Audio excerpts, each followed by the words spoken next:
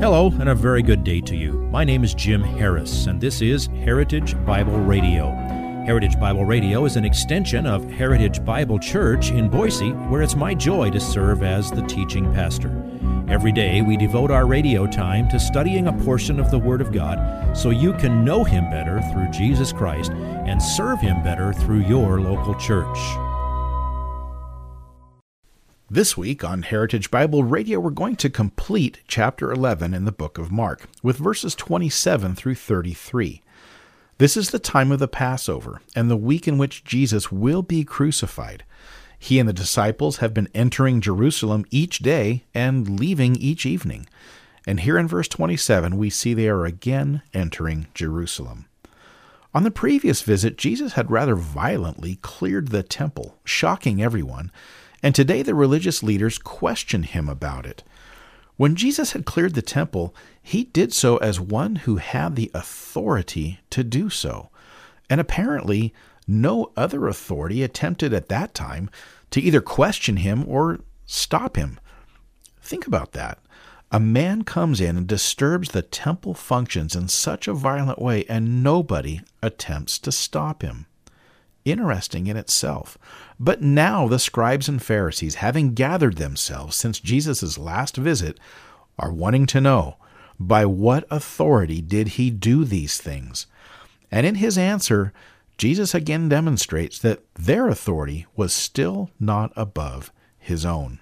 Here is today's slice of the sermon entitled, "Who Do You Think You Are?" Let's jump into the challenge. Mark 11, verse 27. They came again to Jerusalem, and as he was walking in the temple, the chief priests and the scribes and the elders came to him and began saying to him, "By what authority are you doing these things?" Or who gave you this authority to do these things? Now, what things? Things like wrecking our fig tree and turning over the tables in our temple. How dare you do that? Who do you think you are? Now, it was the chief priests and the scribes and the elders. That was almost certainly an official delegation sent by the governing group of the Jews known as the Sanhedrin. It may actually have included the high priest Caiaphas or Annas, father and son, or at least the captain of the temple, because to them, there was nothing more important than getting rid of Jesus.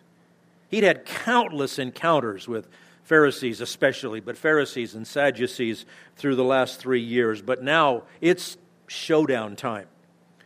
And since Jesus threatened the authority of the entire religious establishment, this coalition against him brought together all the factions of Jewish leadership, factions which normally couldn't even get along with each other. But there were Pharisees in this group. The Pharisees were the most legalistic one. They were the religious ultra-conservatives teaching a works righteousness system of salvation. They controlled most of the attitudes of most of the people because they controlled most of the training of most of the rabbis who served in most of the seminaries, or synagogues. They hated Jesus because he exposed the hypocrisy of their religious merit badge systems of do's and don'ts. They just couldn't stand him. Then there was the Sadducees, theologically the other end of the spectrum from the Pharisees. This was the more aristocratic group. They were the ones who controlled the priesthood.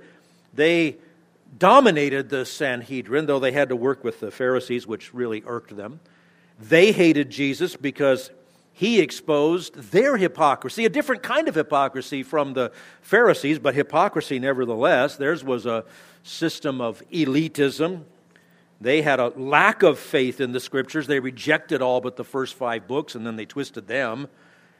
They were the ones behind the robber's den style profiteering that was going on in the temple.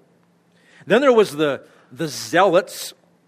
Those are the ones who wanted a political and military Messiah to lead a revolt against Rome. They were at the zenith of their hopeful expectations on the day of the triumphal entry. They're thinking, finally, we've got our man. Everybody's behind him. We can get out from under the yoke of Rome. But during this week, they're going to lose heart because Jesus just kept right on preaching, not about overthrowing a government, but about the salvation of souls, the needs of the heart to repent. They're going to turn on him in the next couple of days. There's another group called the Herodians. We heard them mentioned earlier in Mark. Remember, they're the ones who were in league with the Romans, and they were uneasy about nearly everything that Jesus did and said because they didn't want to upset this delicate balance between Israel's quasi-autonomy and the dictatorship of Rome. But all those groups were united by their common hatred for Jesus.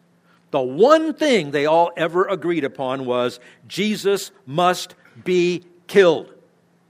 That's a really cool thing for the spiritual leaders to be saying, right? Let's murder this innocent man. Why, he's guilty of healing thousands. Let's kill him. They understood he was claiming to be God, and they regarded that as blasphemy. They weren't about to examine the evidence. So they came to him, it says, as he was walking in the temple. Matthew says, as he was teaching. Rabbis often taught their disciples as they walked along, kind of a meandering kind of teaching ministry. Luke says he was teaching the people and preaching the gospel aimed at Jews, inviting them to embrace the Messiah and his kingdom. From the very beginning, John the Baptist preached, repent, for the kingdom of heaven is at hand. Then Jesus preached, repent, for the kingdom of heaven is at hand. They kept offering that right to the very end. The outer court of the temple, that gigantic area, is what Jesus had cleared of the money changers and the sellers of the animals. I highly suspect that all the money changers and all the rip-off artists selling sacrificial animals were still in business. They were probably just lining the streets right outside the temple because they didn't go away. Jesus didn't cleanse the temple in returning it to what it was supposed to be. He was just symbolically showing God's view of the temple. And it was all going to be destroyed, not one stone left upon another. And that prophecy was fulfilled in AD 70. We'll get to that a little bit later in Mark.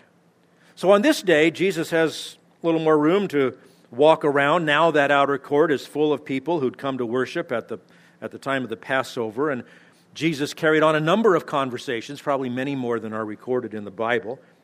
Exactly what he was teaching isn't revealed to us, but from what we've learned, you know it had to do with the kingdom of heaven.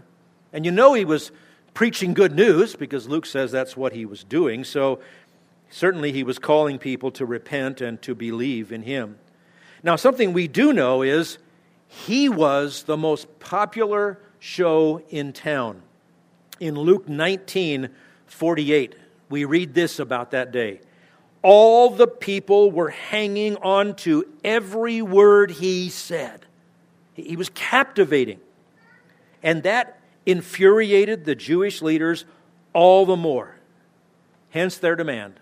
They come up to him right in front of everybody and say, "By what authority are you doing these things? And who gave you this authority to do these things?"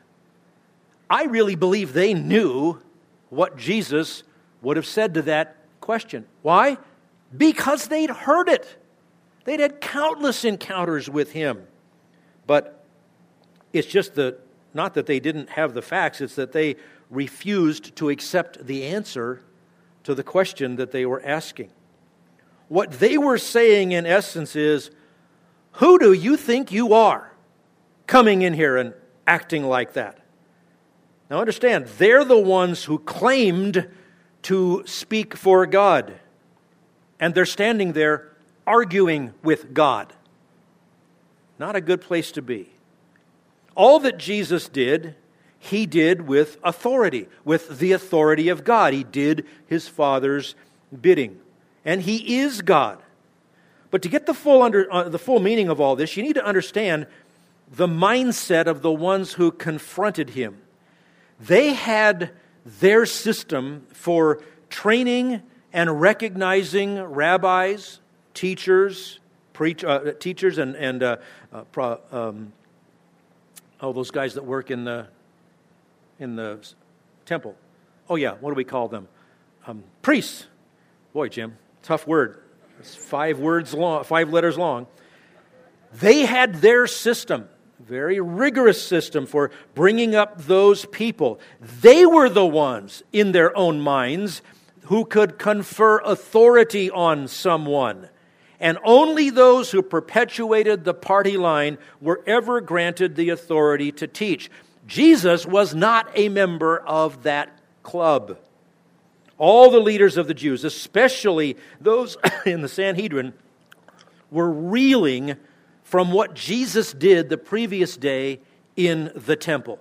They regarded it as their temple, and they were in charge.